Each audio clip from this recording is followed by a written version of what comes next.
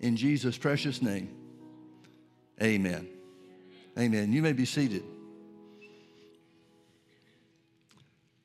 I'm going to start with two verses of Scripture this morning. One is 3 John, the letter that John wrote to his dear friend, and then also Psalm 35. In 3 John, it only has one chapter, verse 2, I want you to notice something that John said. Beloved, I wish above all things that thou mayest prosper and be in health, even as thy soul prospereth. We started last week, you may recall if you were with us, we started last week a series on biblical prosperity. And this is something that the Lord has put on my heart several weeks back to teach at or around the first of the year. And there are different ways that the Lord leads me and directs me to speak in the ways that he has for me to speak or what he wants me to speak about. But always, when I have advance notice, several weeks, maybe a couple of months out front of what God wants to do or wants me to share and minister in the church, those always turn out to be teachings that inspire me, instruct me, and make a significant change in my Christian walk. The Word of God is always true, and it's always good, and it's always relevant. Now, in 3 John 2, John is writing a letter, a personal letter to his friend Gaius. And his wish, and sometimes people will make the complaint by saying, well, yeah, but this was written to a certain guy. But the real important issue is whether or not the Holy Ghost inspired it to be written. See, if the Holy Ghost inspired this to be written and saved us a copy, miraculously saved us a copy of it, and he did, then this is the Holy Ghost speaking through John and not just John's individual ideas or wants. So if this was Holy Ghost inspired and the Bible says God is no respecter of persons, then what John, by the inspiration of the Holy Spirit, wanted for his friend, God wants for everybody. Let's read it again. Beloved, I wish above all things that thou mayest prosper and be in health, even as thy soul prospers. I want you to notice prosperity is placed on an even par with healing. Did you see that? God wants the same thing for you regarding healing for your physical body as he wants for your finances. Now, there are hundreds of scriptures in the Old and New Testament that identify God's desire for his people to walk in health. And even though there aren't the same number of scriptures, still plenty of them, but not the same number of scriptures concerning prosperity or material blessing, the desire of God for his children is the same. Now notice it's conditional. Beloved, I wish above all things that thou mayest prosper and be in health, even as. Everybody say, even as. Even as your soul prospers. Now, the soul prospering is identified by Paul, writing to the church, as the renewing of the mind. So he's saying that our minds should be renewed to both prosperity and health in order to walk in God's perfect will, his divine will for our lives. I wish above all things. Well, if John is speaking that by inspiration of the Spirit too, then God wishes above all things for us that we live our lives prospering and in health,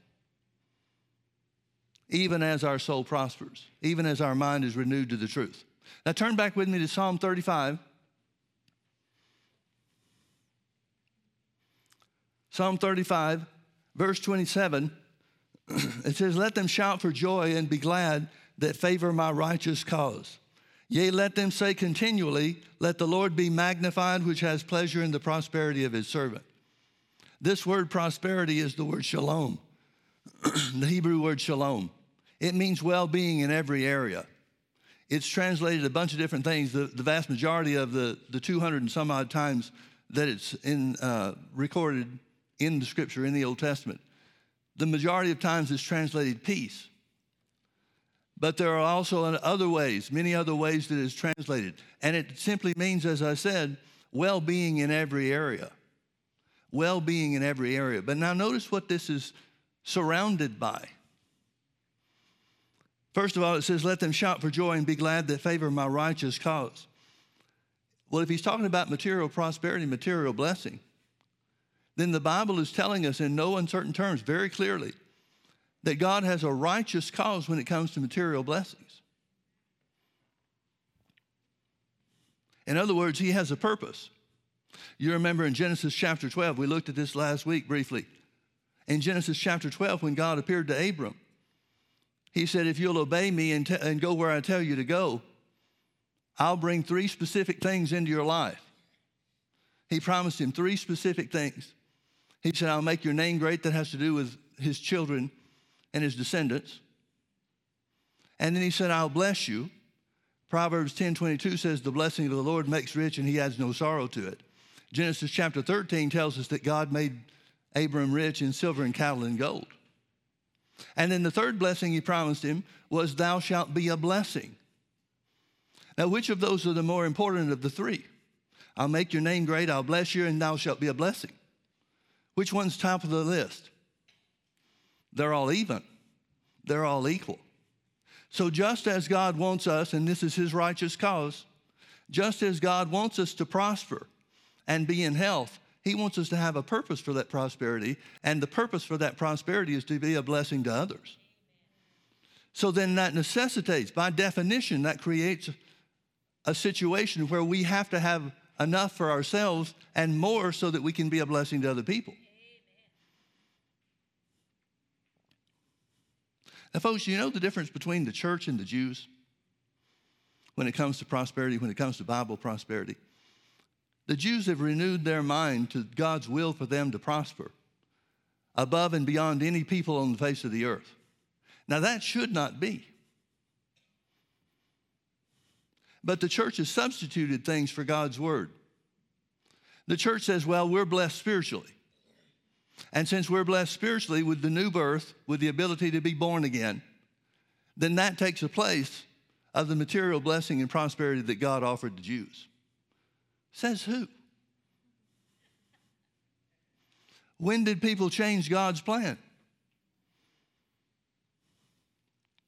The Bible says we have a better covenant established upon better promises. The Bible says that if we're Christ, then are we Abraham's seed and heirs according to the promise. So who has the right in the body of Christ to change the material blessing that God provided for and say that it's all spiritual blessing now? Don't get me wrong, if we had to choose between salvation and prosperity, I'd choose salvation. I'd choose eternity. But who said we had to choose? Rather, folks, I'd make the choice to accept salvation as including all that the Bible says that it is. So he said, let the Lord be magnified. Let them that favor my righteous cause say this continually. Now, I want you to realize the Bible is telling you what you should do when it comes to your belief in God's plan and provision. And that is speak the word. Let them say continually. Well, how often is continually? Continually seems to indicate it should never stop. Now, how much of the church world does that?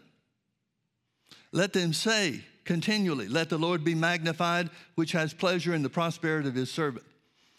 As I said just a moment ago, or started to say, the difference between the Jews and the church is that the Jews have renewed their mind to the truth of God's plan of prosperity and blessing.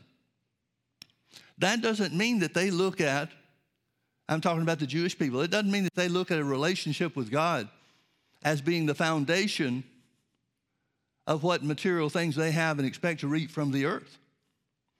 In fact, there are probably more secular Jews in the world than there are religious Jews.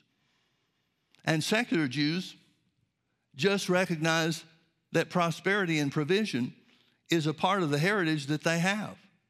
They may casually know or vaguely know that God made a promise to Abraham and that his seed were separated according to God's plan from all the other people on the earth.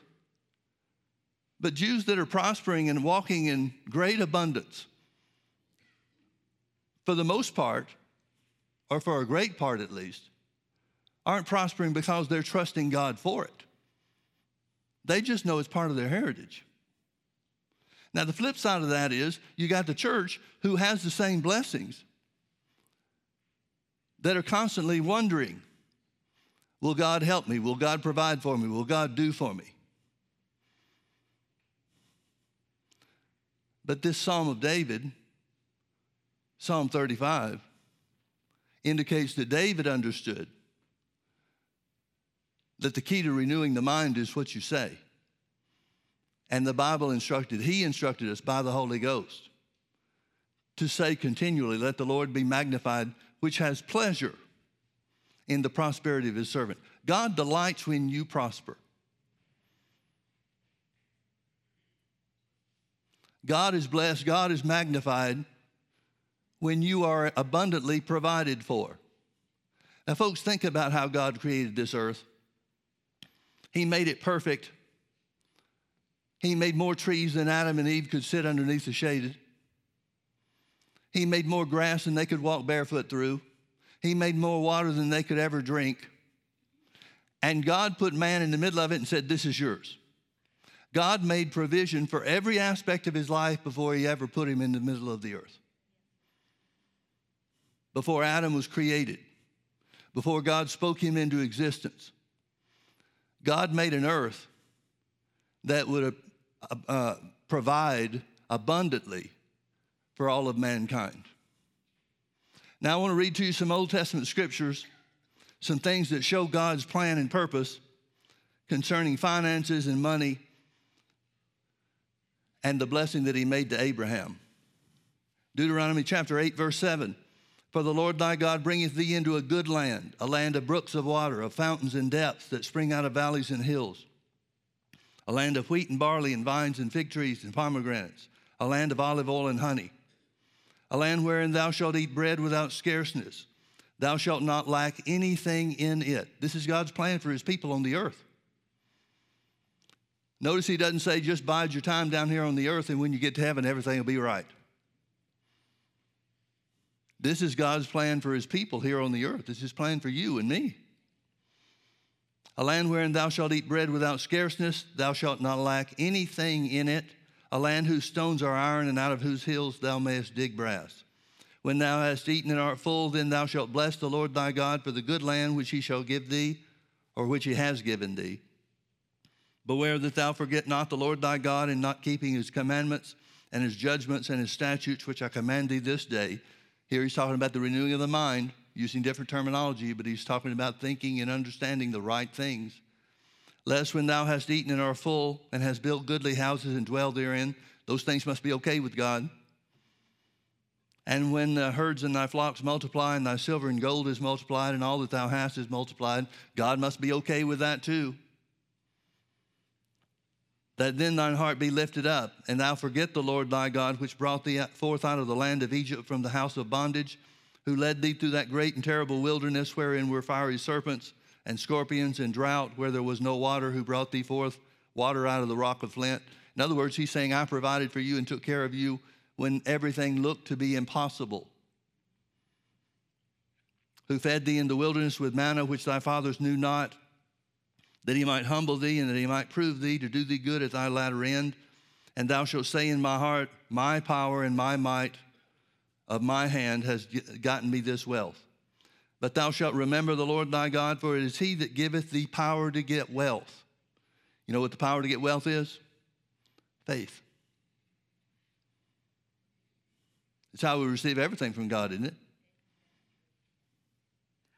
Let not the man that wavers think that he shall receive anything of the Lord, James told us.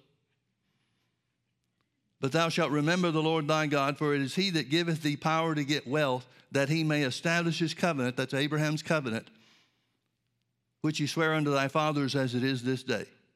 In other words, Moses is going off the scene, children of Israel about to go into the promised land with Joshua as their leader rather than Moses. And the reason for that is there were two events that took place when the children of Israel left Egypt, the bondage of Egypt. Now, the Bible tells us that the Old Testament things that happened to Israel were examples for us.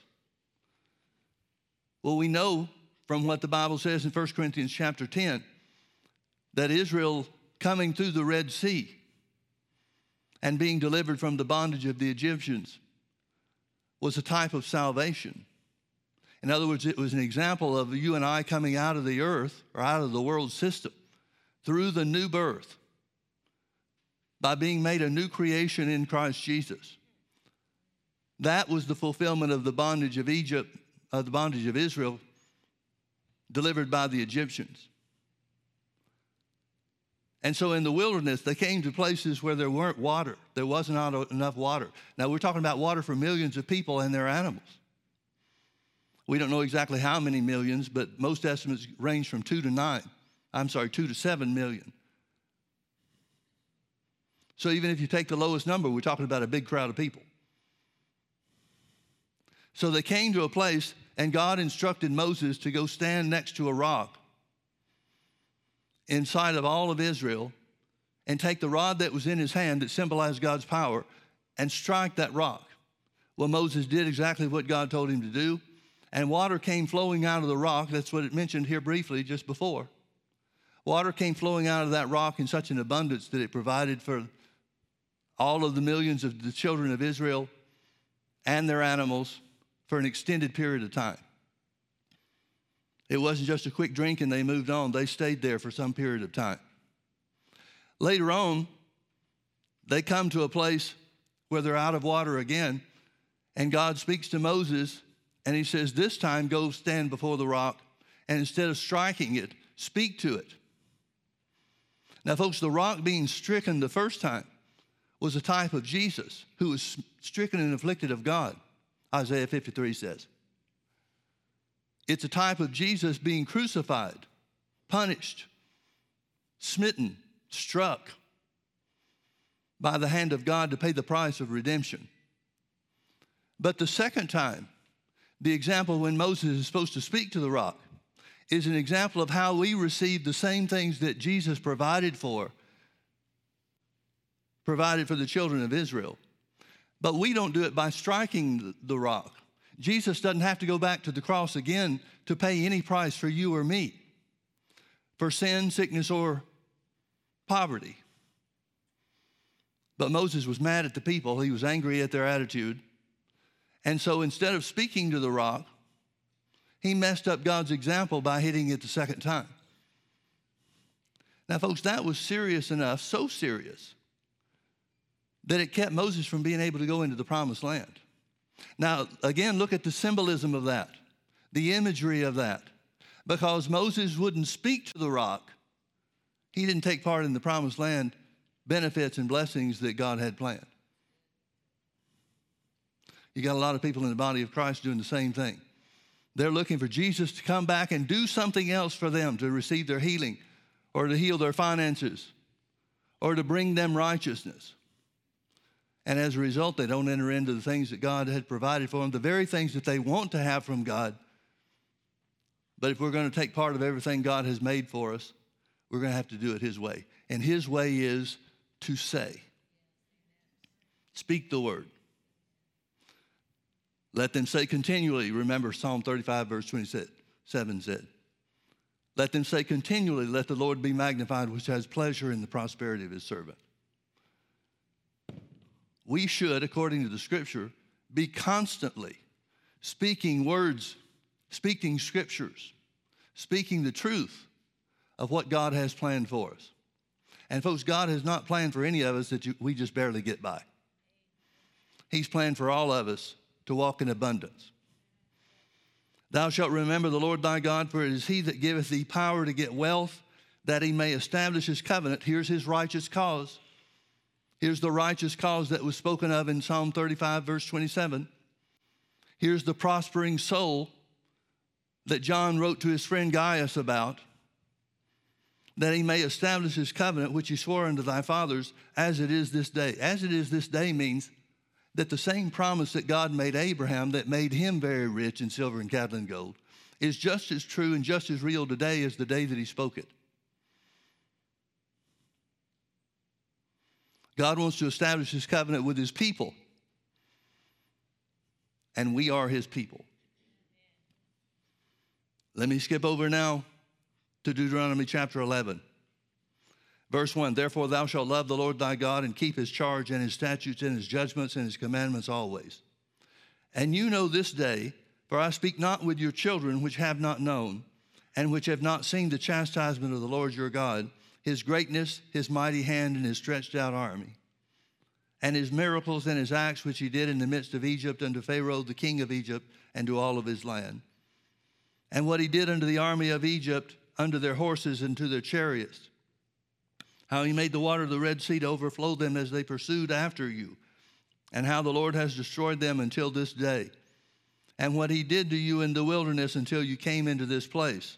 And what he did unto Dathan and Abiram, the sons of Eliab, the sons of Reuben, how that the earth opened her mouth and swallowed them up, and their households and their tents and their substance, all the substance that was in their possession in the midst of all Israel. But your eyes have seen all the great acts of the Lord which he did. They saw the same things their parents, the previous generation, saw.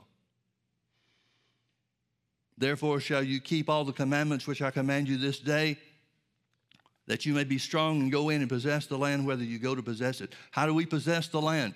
Here's the New Testament fulfillment, or the New Covenant fulfillment of taking the promised land.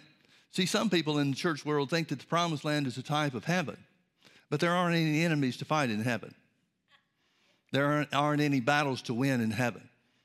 So it can't be a type of heaven. Well, if it's not a type of heaven, what is it a type of? It's a type of the New Covenant. It's a type of the blessings that belong to the children of Israel. John mentioned two of them when he talked about prospering and being in health. It's the blessings of the church age where we can be filled with the Spirit, not just saved, but filled with the Spirit and speak divine secrets to God, where we can walk in prosperity and walk in health. And all those things come by speaking the word, not by God having to do something else that he hadn't yet done, not by Jesus spending more time on the cross for us. The Bible says Jesus is seated at the right hand of the Father. That means the work's finished. And that you may prolong your days in the land which the Lord sware unto your fathers to give them and to their seed, a land that flows with milk and honey. For the land whither thou goest to possess it is not as the land of Egypt, from whence you came out, where thou sowedest thy seed and watered it with thy foot as a garden of herbs. But the land whither you go to possess it is a land of hills and valleys, and drinketh water of the rain of heaven, a land which the Lord thy God careth for. The eyes of the Lord thy God are always upon it, from the beginning of the year even unto the end of the year. And it shall come to pass, if thou shalt diligently hearken unto my commandments, which I command you this day, to love the Lord your God and to serve him with all your heart and with all your soul, then I will give you the rain of your land in his due season, the first rain and the latter rain, that thou mayest gather in thy corn, thine wine, and thine oil. And I will send grass in thy fields for thy cattle, that thou mayest eat and be full. Take heed to yourselves that your heart be not deceived, and you turn aside and serve other gods and worship them. And then the Lord's wrath be kindled against you, and he shut up the heaven that there be no rain, that the land yield not her fruit, and lest you perish quickly from off the good land which the Lord thy God giveth you. Therefore shall you lay up these words in your heart and in your soul, and bind them for a sign upon your hand, that they may be frontlets between your eyes. Notice it's all based on the word. And you shall teach them your children, speaking of them when thou sittest in thy house, and when thou walkest by the way, when thou liest down, and when thou risest up. And thou shalt write them upon the doorposts of thine house and upon thy gates, that your days may be multiplied, and the days of your children in the land which the Lord sware unto your fathers to give them, notice this phrase, as the days of heaven upon the earth. Now, folks, when Jesus was teaching his disciples to pray, he taught them to pray this. In Matthew chapter 6, it's recorded, he said, "Pray, our Father which art in heaven, hallowed be thy name. Thy kingdom come, thy will be done on earth as it is in heaven." And then he talks some more about forgiving and so forth. But I want to stop there and point something out. Jesus gives us the definition of the kingdom of God. The definition of the kingdom of God is very simply where the will of God is done on the earth, just like it is in heaven. Now, folks, if you'll think back to the creation, before Adam and Eve sinned and disobeyed God, the earth was a duplicate of heaven. There was nothing that could hurt or harm mankind. There was no poverty, there was no lack, there was no sickness, no disease. So when God made an end of everything that he made at the end of the first 6 days to rest on the seventh day, there was nothing that was different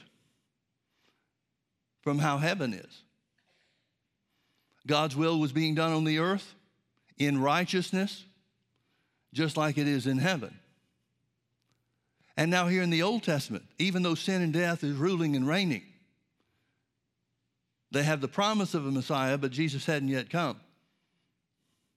But through keeping the word of God, obeying the commandments of God, believing in his word, speaking the word, he said that Israel, through their obedience, through their relationship with God through his word, could have days of heaven upon the earth. In other words, manifest the kingdom of God here and now. Well, if it's possible for them, because of the covenant that God made with Abraham, and because Jesus is the Lord and Savior of our lives, we become therefore Abraham's children, his spiritual children, and heirs according to the promise. Why couldn't we experience days of heaven on the earth too? Again, God's no respecter of persons, and the answer is we can and should and will. Deuteronomy chapter 28, verse 1.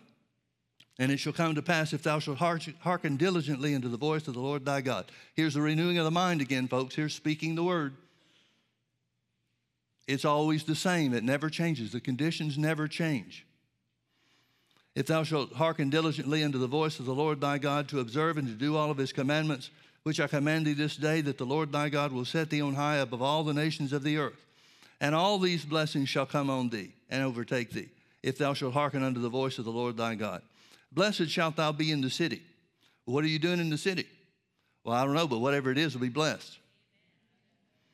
Blessed shalt thou be in the field. What are you going to do in the field? I don't know, but it's going to be blessed. Blessed shall be the fruit of your body and the fruit of your ground and the fruit of your cattle and the increase of thy kind and the flocks of thy sheep. Blessed shall be thy basket and thy store.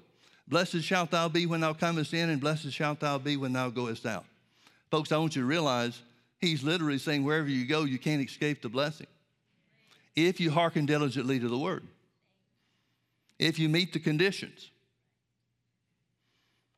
Blessed shalt thou be when thou comest in, and blessed shalt thou be when thou goest out.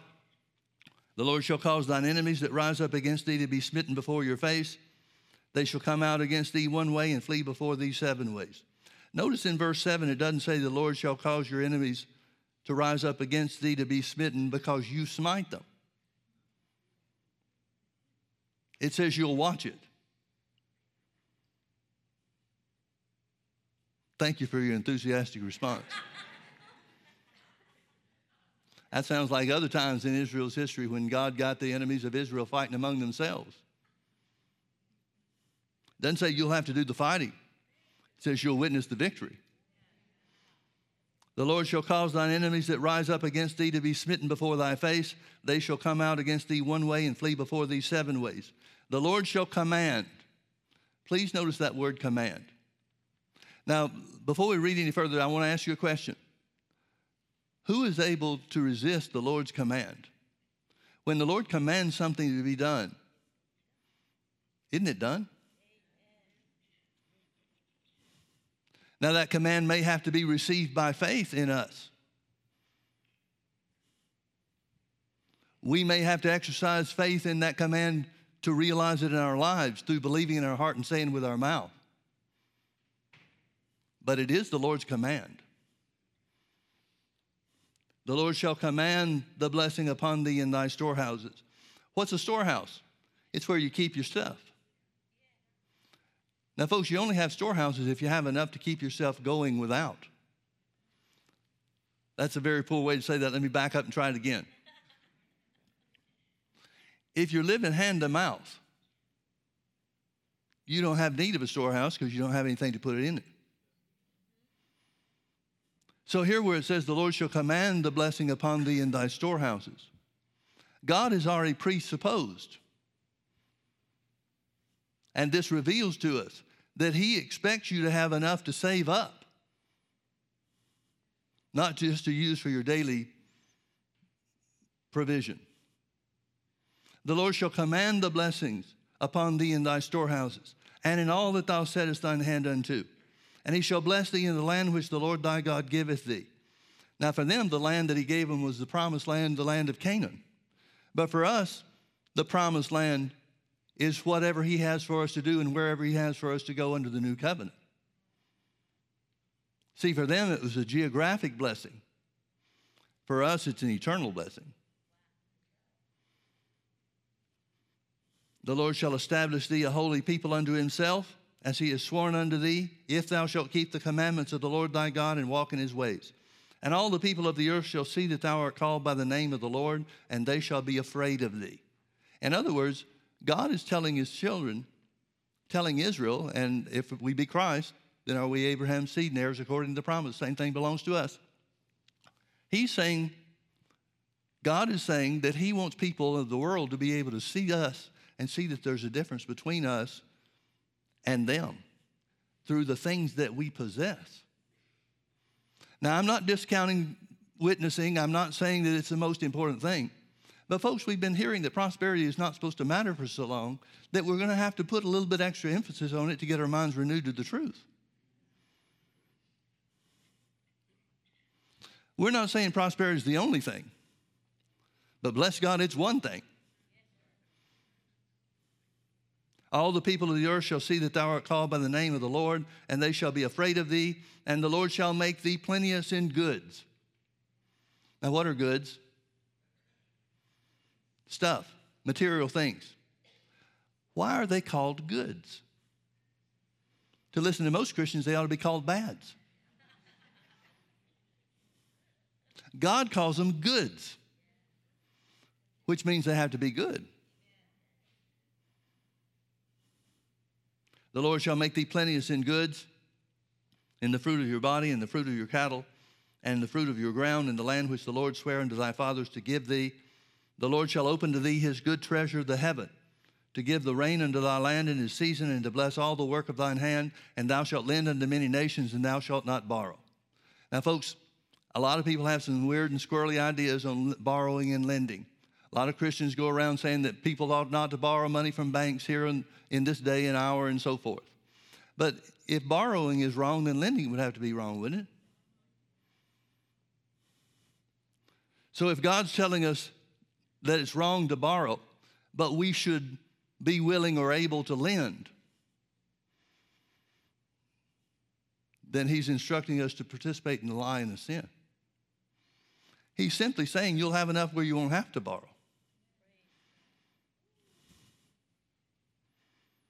He's not saying it's wrong to borrow. He's saying you won't have to. Thou shalt lend unto many nations, and thou shalt not borrow. And the Lord shall make thee the head and not the tail, and thou shalt be above only, and thou shalt not be beneath.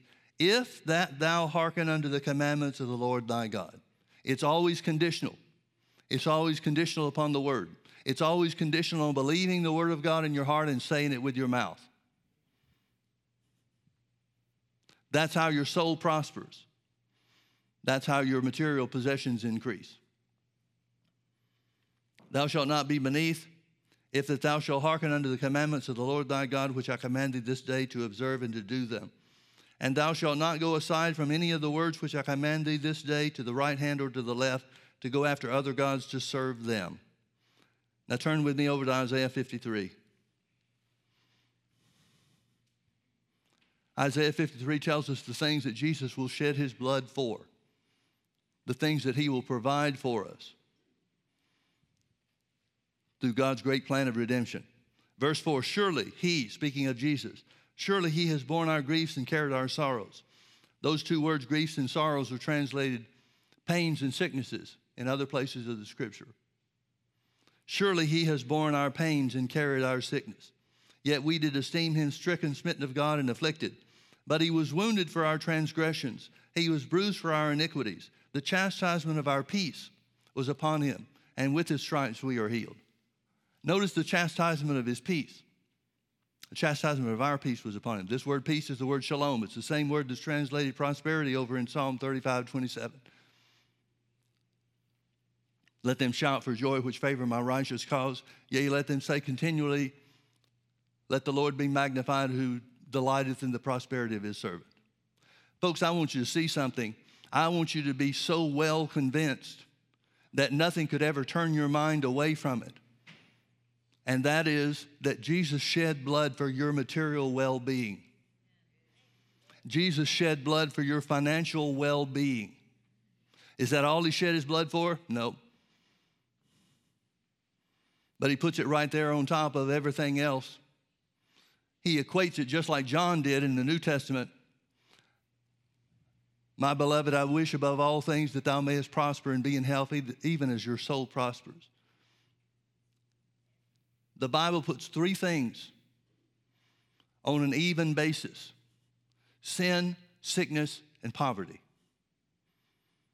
And Jesus paid the price for all of them. He shed blood for your material well-being, just like he shed blood for your spiritual recreation. Just like he shed blood to pay the price for sickness and disease, he shed the same blood for you and I to prosper and be in health. Now turn with me to Luke chapter 12.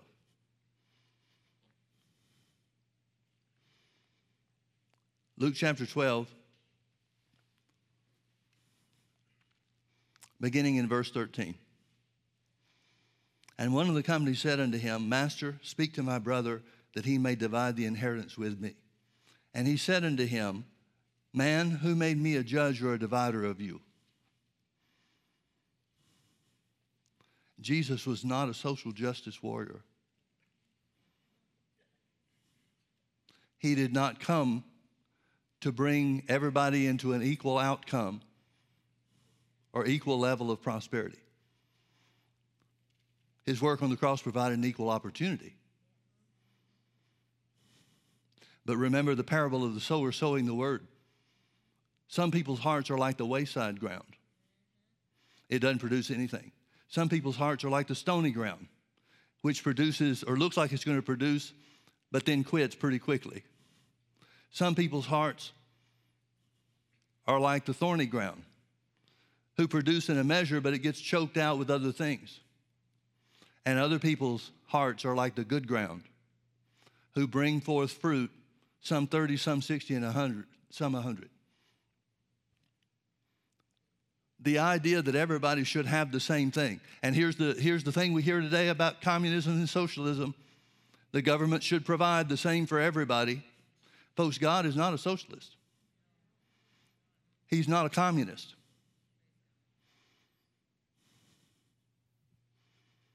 Remember the parable of the talents? Where one guy was given 5 talents and in his master's absence turned it into 10. Another guy was given 2 and in the master's absence he turned it into 5. They both got the same reward. Well done, good and faithful servant. Enter thou into the joy of the Lord. But the one guy that was given the 1 talent, he dug a hole and put it in the ground, wrapped it in a napkin and put it in the ground. And his excuse for that, when the master came back, his excuse for that was he said, I know who you are. You're the kind of person that reaps where he doesn't sow. You're a hard person. And I wasn't willing to take a chance to put your money at risk. Well, the master asked him, and he said, well, why didn't you at least put it in the bank so I could gain interest? And then he mocks him. The master, the ruler that gave him the talent to begin with, to use and to occupy till he returns, mocked him. He said sarcastically, oh, you know me, do you? You know me to be somebody that reaps where I don't sow. You know me to be a hard taskmaster.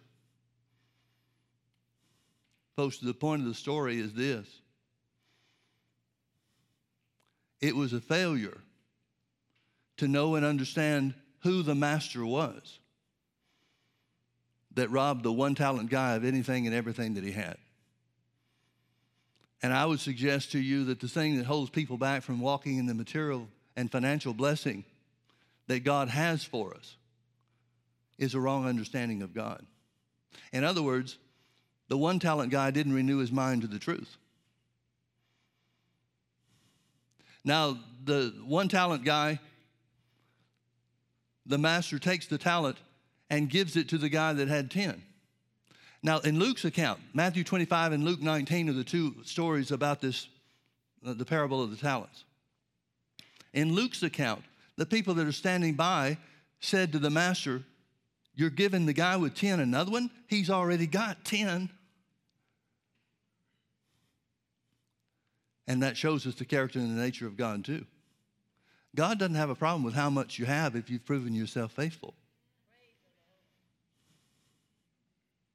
God didn't put the stops on anybody and say, well, that's enough for you.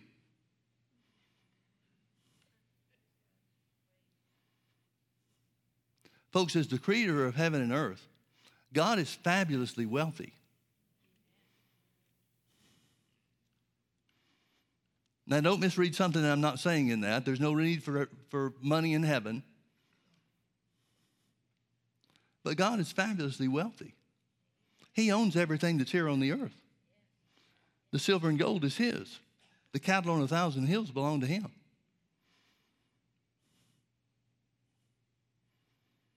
God is very much a capitalist, at least to the stories that Jesus told. Now, some people may say, yeah, but wait a minute, what about in Acts chapter 4? Acts chapter 4 talks about how the early church sold what they had and had everything in common. Well, folks, people that use that as some kind of proof text that God is a communist or operates in a communal way don't understand the history of the Jews or the church at that time. It was just a few short years before the persecution against the church came into such prominence that everybody in Jerusalem, the Christians in Jerusalem, lost what they had anyway, either from leaving town or having what they owned confiscated. That was just a work of the Holy Ghost to enable them to use the things that they had while they still had them in their possessions. It wasn't God's plan for the world to be communistic or socialistic from that point forward. God's very much a capitalist. He rewards you according to your works. And he doesn't save you according to your works. But we earn rewards in heaven based on the use of the things that he has given to us down here.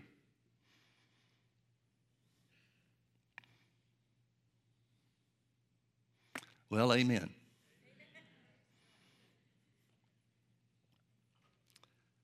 Let's start again, verse 13. And one of the company said unto him, Master, speak to my brother that he divide the inheritance with me. And Jesus said unto him, Man, who made me a judge or a divider over you? And he said unto them, Take heed and beware of covetousness, for a man's life consists not in the abundance of the things which he possesses. Folks, I couldn't agree with that more wholeheartedly. Material things and finances are not the end of all or the end of anything except poverty. But at the same time, knowing full well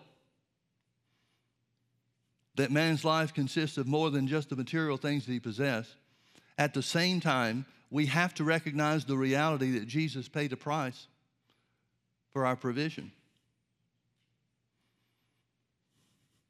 Thank God he did. And he spake a parable unto them, saying, The ground of a certain rich man brought forth plentifully. And he thought within himself, saying, What shall I do? Because I have no room where to bestow my fruits. And he said, This is what I'll do. I'll pull down my barns and build greater or bigger barns. And there will I bestow all my fruits and goods. And I will say to my soul, Soul, thou hast much goods laid up for many years. Take thine ease, eat and drink, and be merry. But God said unto him, Thou fool, this night thy soul shall be required of thee. Then whose shall those things be which thou hast provided? So is he which layeth up treasure for himself and is not rich toward God. And he said unto his disciples, Therefore I say unto you, take no thought for your life, what you shall eat, neither for the body, what you shall put on. The life is more than meat, and the body is more than raiment. Consider the ravens, for they neither sow nor reap, which neither have storehouse nor barn, and God feeds them. How much more are you better than the fowls? And which of you by taking thought can add one stature to his stature 1 cubit? If you then be not able to do that which is least, why take you thought for the rest? Consider the lilies, how they grow. They don't toil, they don't spin. And yet I say unto you that Solomon in all of his glory was not arrayed like one of these. If then God so clothed the grass which is today in the field and tomorrow is cast into the oven, how much more will he clothe you, O ye of little faith? Notice he speaks of the answer, the means, the methods of being provided for financially and materially as through the operation of faith. Through the operation of faith. See, folks, that's why faith has to be the power to get wealth. And seek not what you shall eat or what you shall drink, neither ye be of doubtful mind. For all these things do the nations of the world seek after, and your Father knows that you have need of these things, but rather seek ye the kingdom of God, and all these things shall be added unto you. Now, what all things is he talking about? Material and financial provisions. That's what he's speaking of, isn't it? So he's saying, seek first the kingdom of God and his righteousness, and all these things shall be added to you. He's clearly saying, don't pursue the things. Pursue the giver of the things. And God will take care of you. God will provide for you. But that does not discount the fact that Jesus shed blood for us to have it. And for me, that overrides everything. If Jesus felt something was so important to shed his blood for, I'm in. Rather seek ye the kingdom of God, and all these things shall be added to you. Please notice verse 32. Fear not, little flock, for it is your Father's good pleasure to give you the kingdom. Then material and financial possessions, inheritance, has to be part of the kingdom of God then. Remember, Jesus defined the kingdom of God for us, where the will of God is done on the earth just like it is in heaven.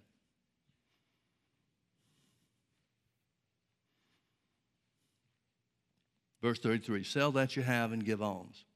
Provide yourself bags which wax not old, a treasure in the heavens that faileth not, where no thief approaches, neither does moth corrupt. For where your treasure is, there will your heart be also.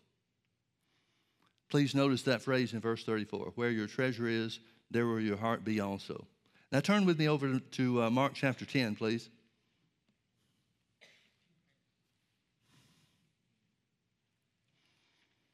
I'm going to start reading in verse 17. And when he was gone forth into the way, there came one running and kneeled to him and asked him, Good master, what shall I do that I may inherit eternal life? And Jesus said unto him, Why callest thou me good? There is none good but one, and that is God. Thou knowest the commandments. Do not commit adultery. Do not kill. Do not steal. Do not bear false witness. Defraud not. Honor thy father and mother. And he answered and said unto him, Master, all these things have I observed from my youth. I wonder if that has anything to do with the fact that he's rich now. He is called the rich young ruler. I wonder where those riches came from. He seems to indicate that God and his relationship to the commandments of God had something to do with it. All these things have I observed from my youth. Then Jesus, beholding him, loved him and said unto him, I want you to notice something, folks. Jesus loved him when he was rich. Jesus didn't condition his love and say, well, if you do what I'm going to tell you to do in just a moment, then I'll love you. Jesus loved this guy. And he's offering him something that only, according to the scriptural references that we have, that he only offered to the three of his disciples that were the closest to him, Peter, James, and John. This is discipleship wording, phraseology. Jesus, beholding him, said, One thing thou lackest, go thy way, sell whatsoever you have and give to the poor, and thou shalt have treasure in heaven. And come take up the cross and follow me. Notice that phrase, treasure in heaven. Thou shalt have treasure in heaven. We just read from Luke chapter 12, I think it was verse 34, for where your heart is, there where your treasure is, there your heart will be also. Jesus is trying to identify to this guy that there's one thing that he's missing. Now, folks, I got to tell you, if Jesus stood before me and told me there's only one thing that I'm missing out on or one thing I need to correct, I consider that the place for the victory.